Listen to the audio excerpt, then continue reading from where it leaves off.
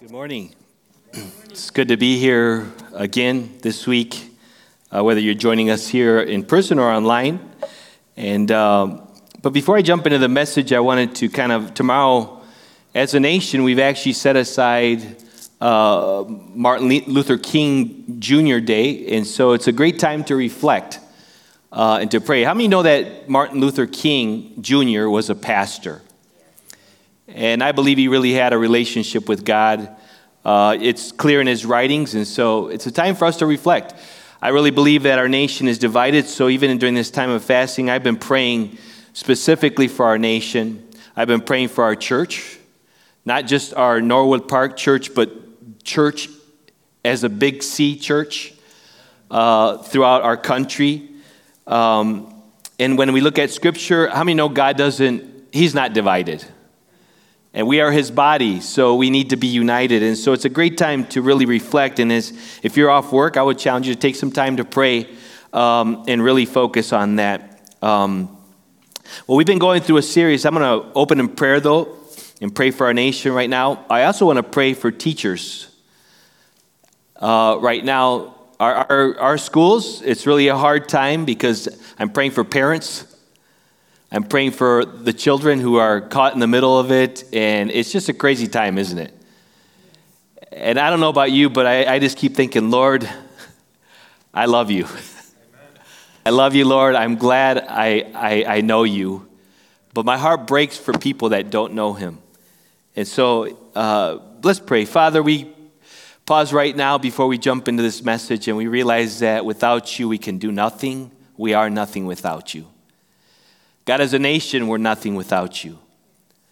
God, as a nation, we need you. As a people, we're divided. We confess it. Even within the church, this political year this season has been crazy, Lord. There's so much division. But Lord, yet you are so clear in your word of what we are to follow is you, your kingdom, your purposes. So I pray, unite us. Revive your people. God, we pray for revival in your church like we've never seen before in our lifetime, Lord. We've heard of your great deeds. We've read about them in your word, God. We've heard in different writings of people how they journaled, and there was a great move of God. But we're asking that today, God, today we cry out, today we need to hear from you, God. Today, we need to see your works today as you did back in the past, Lord. You divided the Red Sea, God. You brought your people out of slavery. God, you set the captives free, Lord. We read about it in your word, God, but we don't want to just read about it. We want to experience it, Father. And so, God, we ask, God, that you would bring peace to this city, bring peace to this nation. God, bring reconciliation where there needs to be reconciliation, God. And God, only you can do that. You are the only one that can change hearts. And so we come to you and we declare that you are King, that you are Lord. And God, we want to the best of our ability, God, followed by your Spirit and in direction by your Spirit, in keeping in step with your Spirit, God, we want to do the right thing. We want our belief system to be biblically based, strong foundation on your revealed truth, your revealed word. And so, God, we come to you right now. I pray for our nation. I pray tomorrow we reflect as a nation. I pray that you would bring us together like never before. We ask it in Jesus' name. Amen. Well, we've been in a series called Uncommon Prayer. This is part 2. Last week we talked about praying up.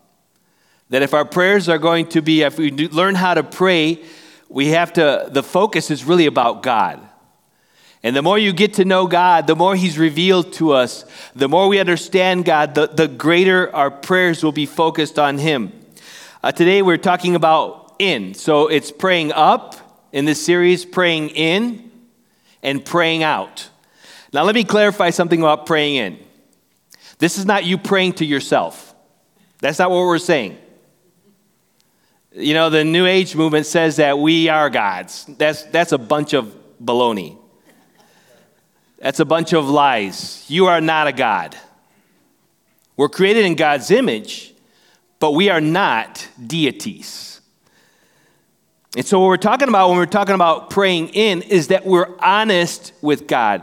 That there's an honesty like never before in our life as we pray, as we seek Him, as we go after Him. That there'd be such a deep honesty in our lives. And we're going to look at Psalms 116. The title of this message is Growing in God Through Answered Prayer. How many know God answers prayer? I've experienced answered prayer. When God, I've cried out to God, I've experienced God, and sometimes in unique ways. Sometimes it's really quick that I hear a response or I see God moving. But other times, God, I've heard this said before, that God always answers our prayer. Always.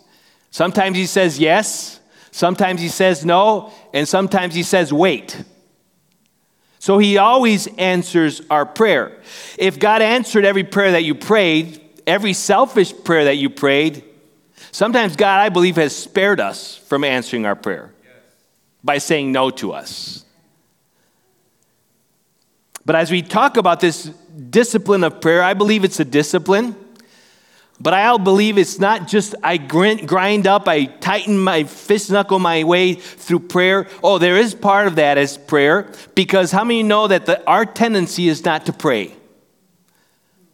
I don't care how long you've known the Lord. You've grown and you're still growing in prayer. And we are still growing in prayer and understanding what this means. It's kind of interesting way at the very beginning.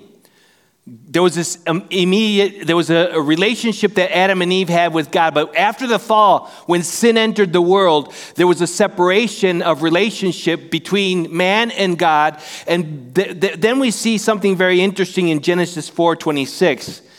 And it says this. It says, at that time, people began to call on the name of the Lord. Now, that's a powerful verse. Because at that time, when all the chaos started happening and brokenness started happening, and you had the first murder, Cain and Abel, and you had all the evil that started coming out, because when we're separated from God, evil will reign. As a nation, when we walk away from God, take God out of our schools in prayer, when we kind of put God to the side and we block Him out, when we don't want God to dictate or we don't want to submit our life to God and we push Him aside, we will see evil rise. I keep thinking about that psalm that says, blessed is the nation whose God is the Lord. Today we want to look at Psalms 116. Now Psalms 116 is a very interesting psalm because it's part of they call them the Hallel Psalms. And these are the Hallel Psalms, start with Psalms 113 and go through Psalms 118. Psalms 113 and 14 are usually the songs or the hymns. These are the songs that are even in the Jewish culture today. Even when Jesus went and was in the Passover, they actually would sing Psalms 113 and 14. And they would actually before the Passover meal, and then they would sing Psalms 115 through 18 after the Passover. So these are called Hallel. Hallel means hallelujah. It means praise. They are the Psalms of praise. And so that's why they're called Hallel songs. That's a freebie, by the way. The big idea today is as we learn to cry out to God, simply pray, and take time to reflect on God's answers, we will grow in our relationship with God. I want you to turn in your Psalms to 116, and we're going to go to the psalm that they would sing after the Passover. Now, it's interesting because why the Passover? Because it pictures an Israelite back then was picturing the time that they were delivered from slavery. They were praising God. And so in this psalm, we see an intimate look into the prayer of this writer. It's not really sure who wrote this. We're not really clear on who wrote this psalms. But this psalm gives us some insight and some principles that we can learn, that we can apply them to our life as we discipline ourselves to pray. Now, let me say this about prayer. This about prayer. Ben Patterson, I like what Ben Patterson says. He's an author, and he says this about prayer. I'm not into prayer. I seem to have missed the religious gene or whatever it is that makes people enjoy the act of praying. It's not my nature to pray. I'm not into prayer. Now, if I stop there with that quote, you go, whoa, this dude's off his rocker. But listen what he says. I am into God. I thirst and hunger for God. I ache for God. Without his everlasting arms holding me up, I will fall. So I must pray. I thought that was super powerful and insightful. God never calls us to be into prayer. He calls us to pray, but he never calls us to be into prayer. I find there are people that are intercessors that pour their life and they have this gift of intercession, but God has called every single follower of Jesus to be in prayer, to practice the discipline of prayer. I don't want to teach you about prayer. I don't want to teach you about how to pray. I want to teach you how to be into God. Because as you're into God, you're going to be praying. If you're into God, you're going to develop a practice of praying. Because you're going to learn how to enjoy a relationship with him. You're going to learn how to walk with him. You're going to learn that every single aspect of our life is ordained by God. That God has a plan and a perfect purpose for your life. And sometimes in our rebellion, we go outside of that plan. But still, ultimately, I want to tell you something about God. He will always win, and he will win in the end. So when it comes to prayer, I don't want you to be into prayer. I want you to be into God. And when you find out the beauty, the goodness of God, and when you experience the wonder of who he is, then you'll be more into prayer than you've ever been before. Because prayer is simply communicating with God. Communication is not just talking to God, it's also listening to God. Learning the discipline of listening to what he has to say. Now here's the psalmist, and he cries out. So I want to talk to you about 4 truths that will help us. Well, it's more than 4. I meant to say 4, but there's a little bit more. 4 truths that will help us grow in praying uncommon prayers as we practice the discipline of prayer. The first one is this. Know that God truly answers the prayers of his children who call out to him. In verse 1 and 2 of this psalm, it says, I love the Lord. Now, what a way to start off the psalm. I love the Lord. Now, love, as we know, love is not a feeling. Feelings come with love, but love is what? I've always took it, and I always talk about love as being a commitment.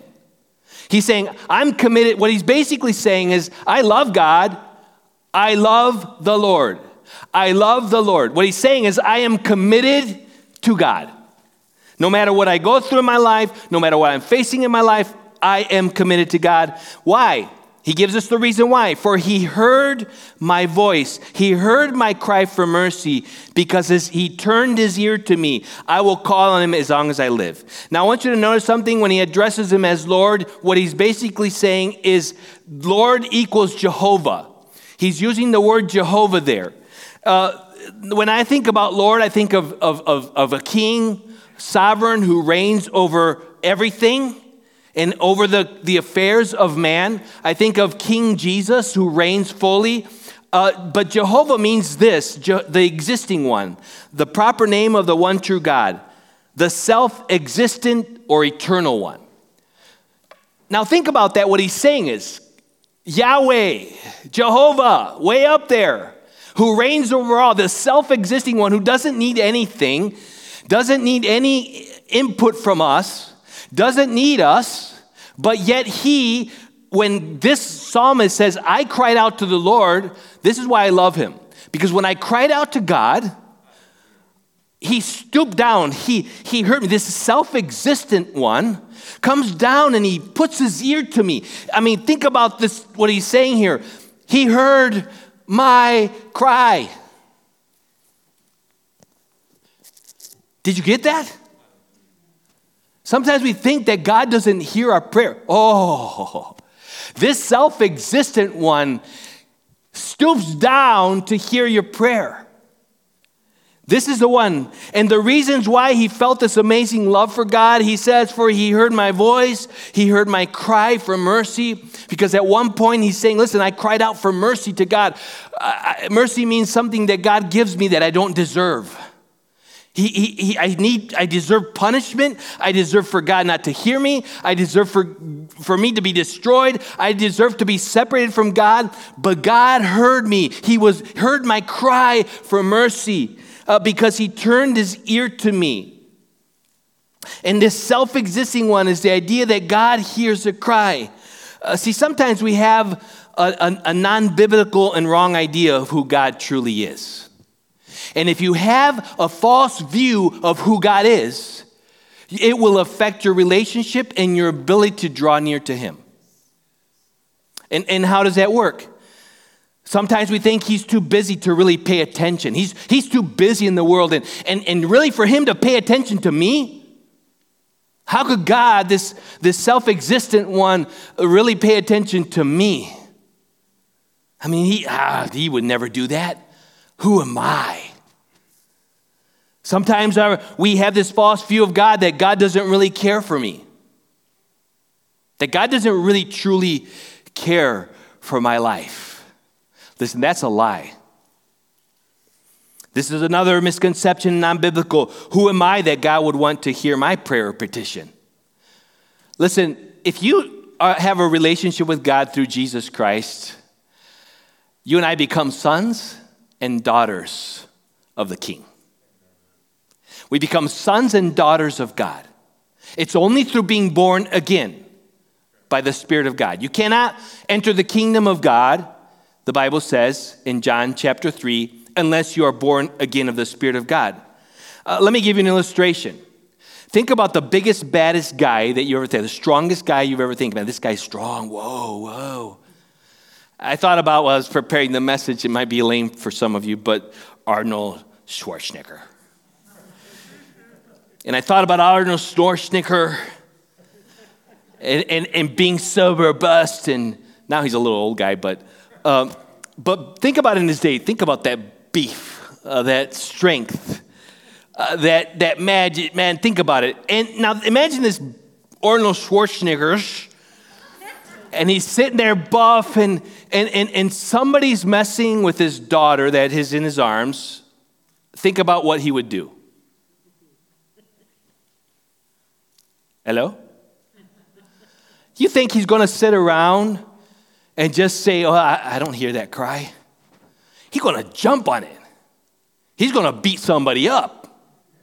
He's going to deal with that person. He's going to deal with their trouble. He's going to make things right. And he's going to protect his child. Because, see, what you have to understand, that this is in the context of a relationship. Our relationship to him is what makes the difference. What makes the difference in our prayer life, with our crying out to this self-existent one, is the fact that you and I have a relationship with God through Jesus Christ, and we become sons and daughters of the King. You think God's not going to move? You think God, this self-existent one, is not going to hear down and stoop down to hear our prayer? Do you think he's not going to move on our behalf? Let me tell you something. He will move on our behalf. James 5:13 encourages us to pray. If there's anyone among you in trouble, let them pray. Is anyone happy? Let them sing songs of praise.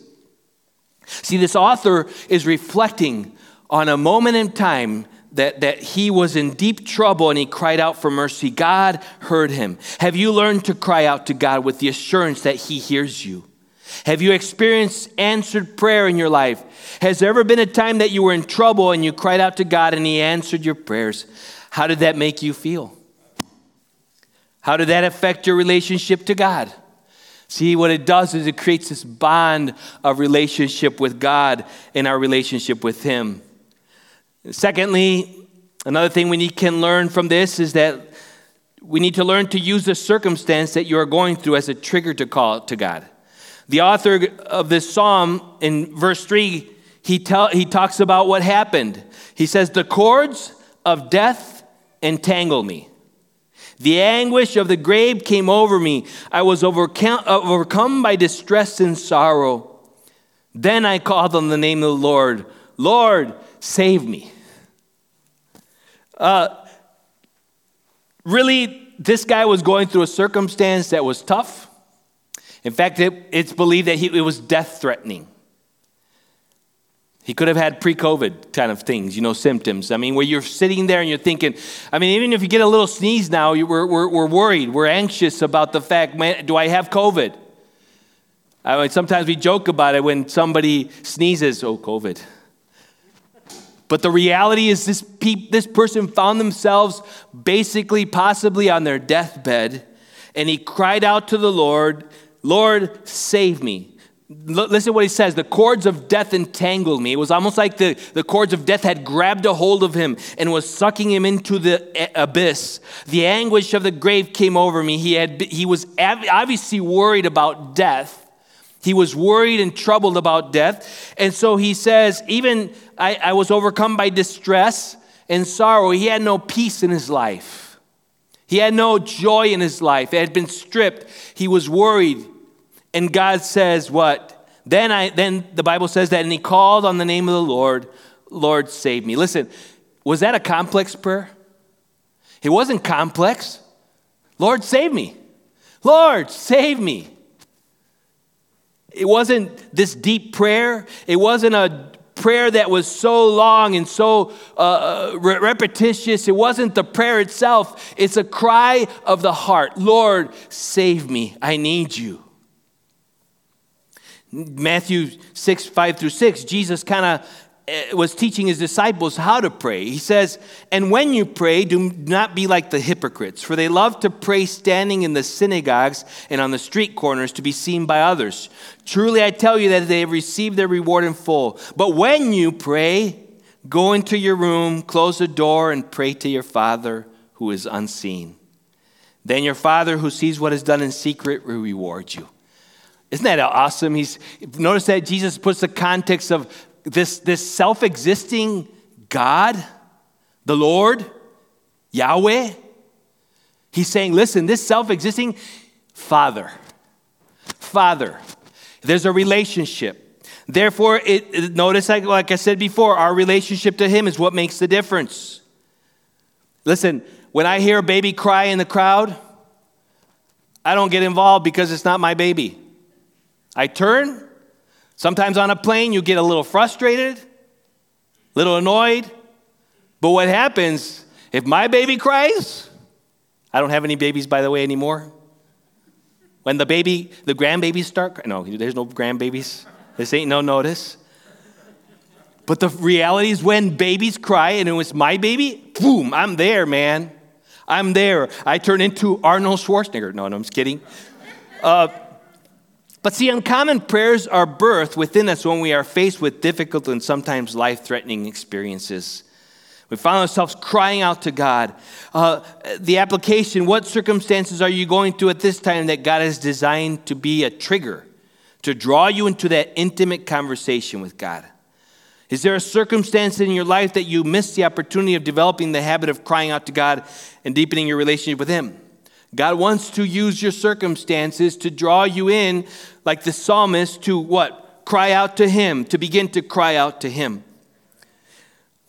Another truth that will help us grow in praying uncommon prayers as we practice the discipline of prayer is we need to take time to consistently call out to God, and you will begin to discover God's amazing character of mercy and compassion towards you as you experience answered prayer.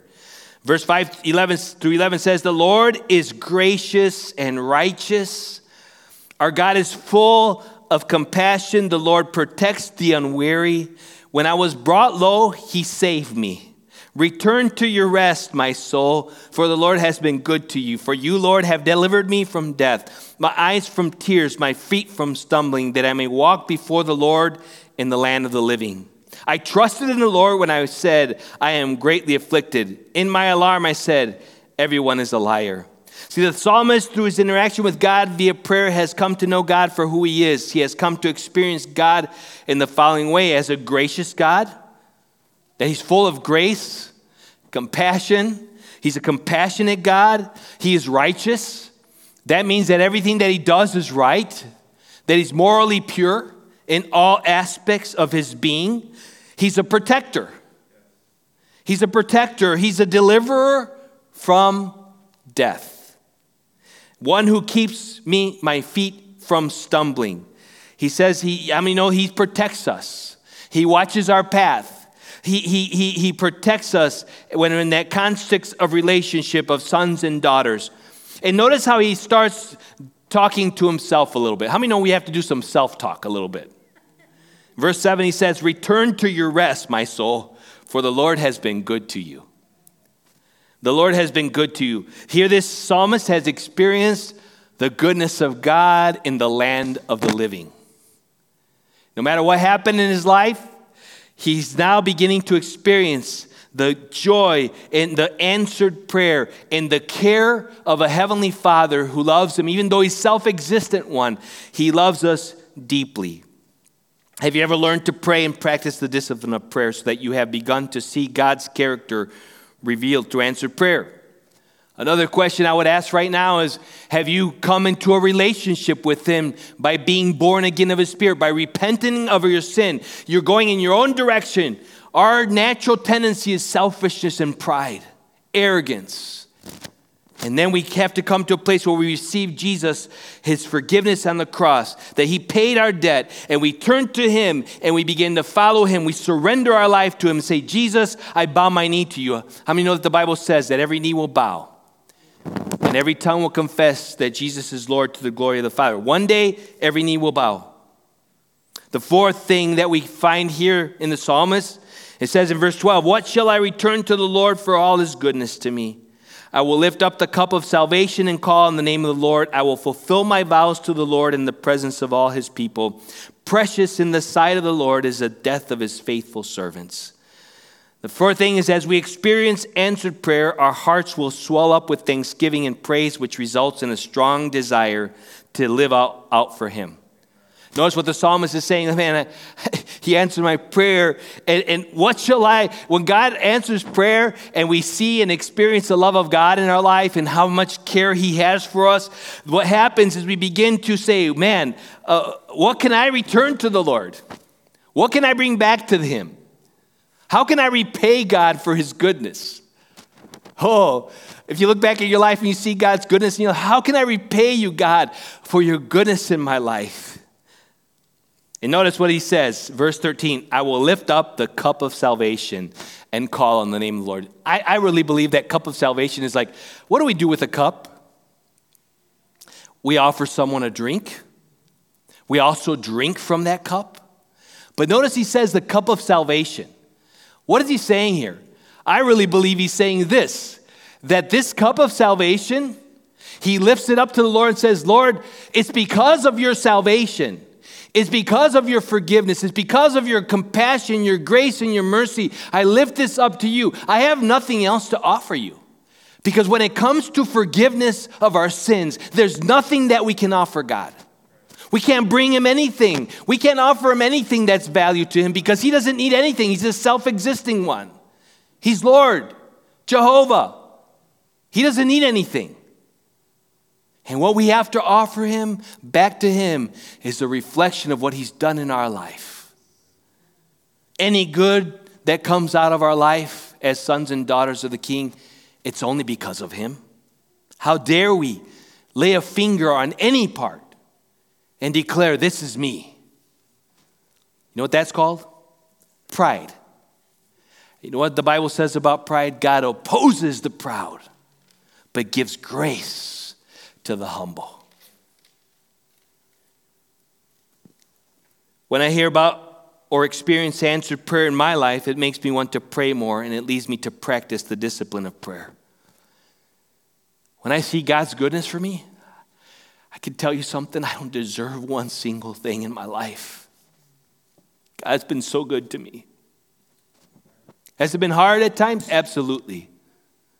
But nothing. I bring nothing to the table except a heart that is broken. A heart that says, "God," I lift up the cup of salvation and I say, "God, thank you. All I can say is thank you, God. I can't do anything for what I've received. But what it does do in my heart, it says, God, I need you, God. For the rest of my days, I want to serve you, God. Every day, let me get up in the morning and say, God, this day is yours. I want to be used by you, God. I want to bring somebody to your kingdom. I want to bring them to the feet of Jesus. I want them to help them understand who you are. God, help me to be a person that lives for you 100%, not half-hearted. Not little bit, not 1 foot in the world, 1 foot with you, God. No, all in, God. I want to be all in for you because you've been so good to me. When I don't even deserve it, I didn't even pursue it. Listen, it was God who came and knocked on the door of your heart. He's the one that pursued you even in your sin, in your rebellion. He pursued you. You think you were the one that were seeking God? No. He came knocking on your door. He opened up the eyes of your heart so that you and I could understand that there is no other way. Let me tell you something. There are countless people out in the world right now that don't believe in God, first of all. They don't believe in Jesus. You know why it is?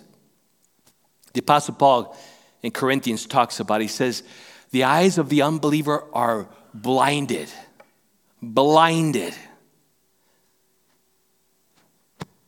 They can't see because they're blinded. So if you do see today, let me tell you something. God has lifted the veil of blindness in your eyes. The scales have fallen off of your eyes so you and I could see the eternal truth that this self-existing God of the universe, the one who created the heavens and the earth, the one who reigns forever, the one who has already won the war. And no matter the world gets worse, he will win in the end. He has already won. And one day we're going to have to stand before this eternal God and give an account of our life. How are you living your life? For many of us, 2020 was the type of year that God brought us closer to himself through these difficult and life-changing circumstances. As we seek God during the 21 days of fasting and prayer and continue to press in, I challenge you to press in and cry out to him like never before. Cry out to him and expect him to answer. Like the psalmist cried out to him, and he was so overwhelmed with the fact that he answered. Do you have something that you are holding on to that's a burden in your heart? Is there a breakthrough that needs to happen in your life? Cry out to him. This self-existing one who hears your cry for mercy. Cry out with a heart that cries out to his mercy. Say, God, you are merciful. I need you. I can't live without you.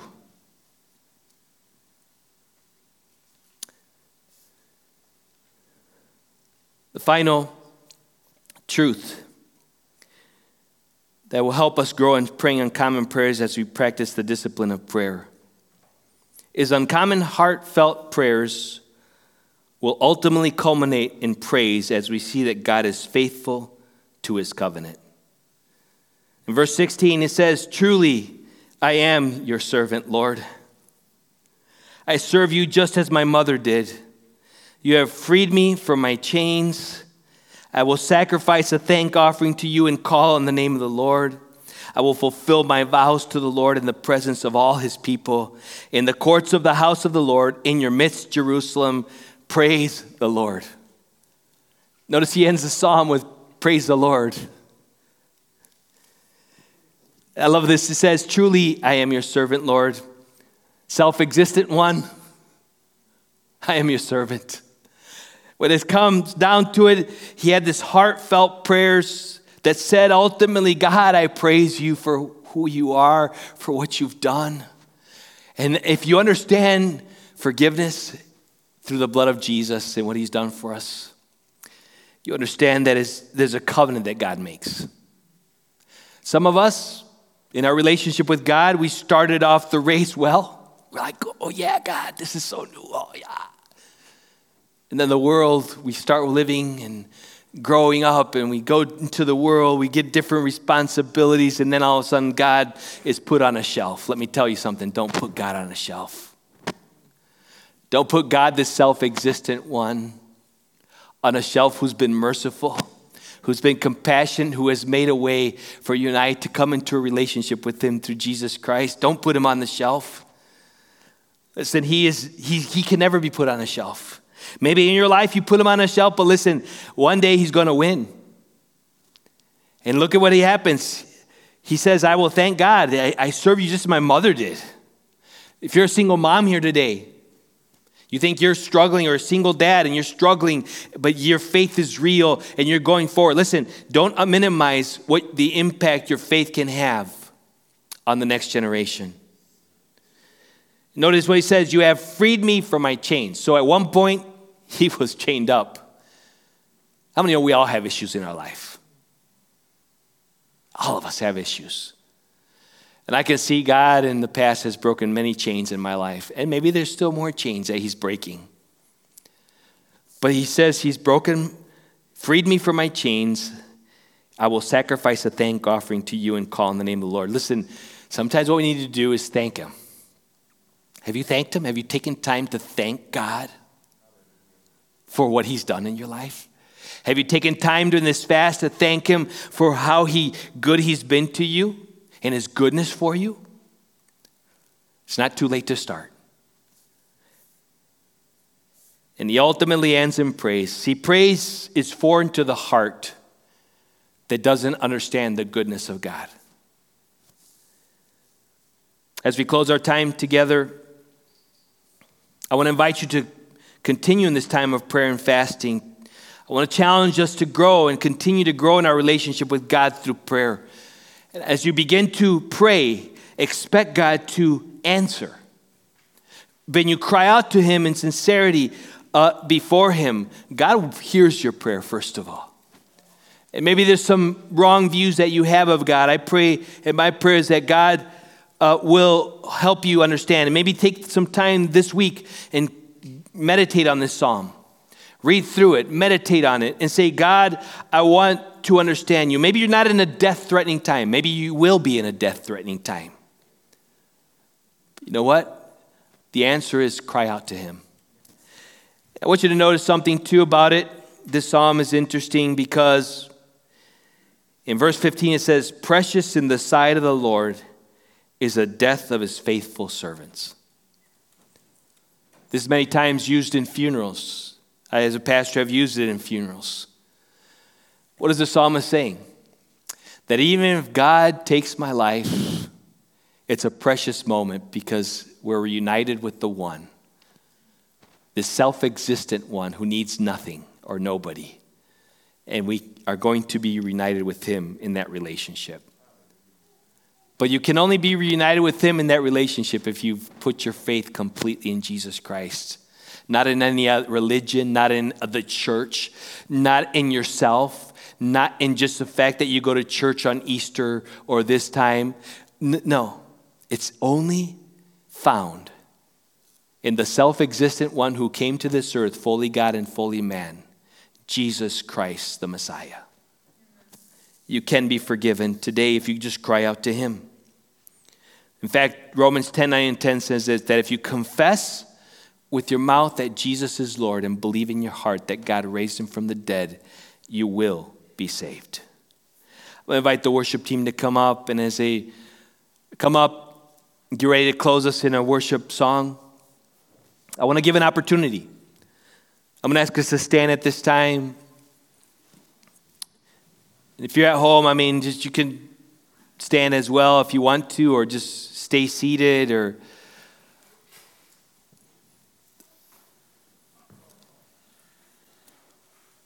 but I want to ask you a question today.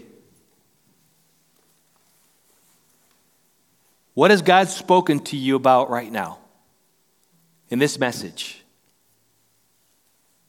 What's the one thing that God is saying to you right now? And once you find out that, and then you ask, as the Lord has been working in your heart, I want you to respond to that. I know for some of you, it might be that you've never trusted in Jesus Christ. You've never accepted forgiveness. Right now, if you died today, you do not know, you have no clue what would happen to you after you die. But I want to invite you today that you could come to Christ. You could surrender your life. You could confess him as Lord and believe in your heart. Confess him as Yahweh, the self-existing one who made a way for you to come to him. That you believe that Jesus is the way, the truth, and life. You could put your trust in him today. And I want to just pray really, really quick right now. And I'm going to ask the Lord to do whatever he wants to do in this moment. As we sing this song, may God minister to you. May God grab a hold of your heart. May God, that you would respond to that one thing that God is saying to you today. And I want to challenge you that when you do that, it might be something that you would want to share with somebody. Maybe your small group leader, or you could share it with your husband or your wife, or you could share it with somebody. This is what God was speaking to me about today. And then do something about it. What's the action God is asking you to do? Maybe it's simply just start praying. Be into God, not into prayer. So, Father, we ask that you would have your way. Holy Spirit, you're the one that sees every heart. You know every one of us. You know our fears. You know our wants. You know our desires. You know everything about us. And right now, we come to you, Abba, Father. Being the self-existent one, Yahweh, we come to you and we praise you. And we join in with the chorus of heaven, declaring your goodness. Lord, thank you that you hear our prayer when we cry out to you. That you're not aloof, but that you answer. You come to our rescue. We love you, we praise you, Lord. I pray that you would meet us, every one of us, wherever we're at. In Jesus' name, amen. Let's worship.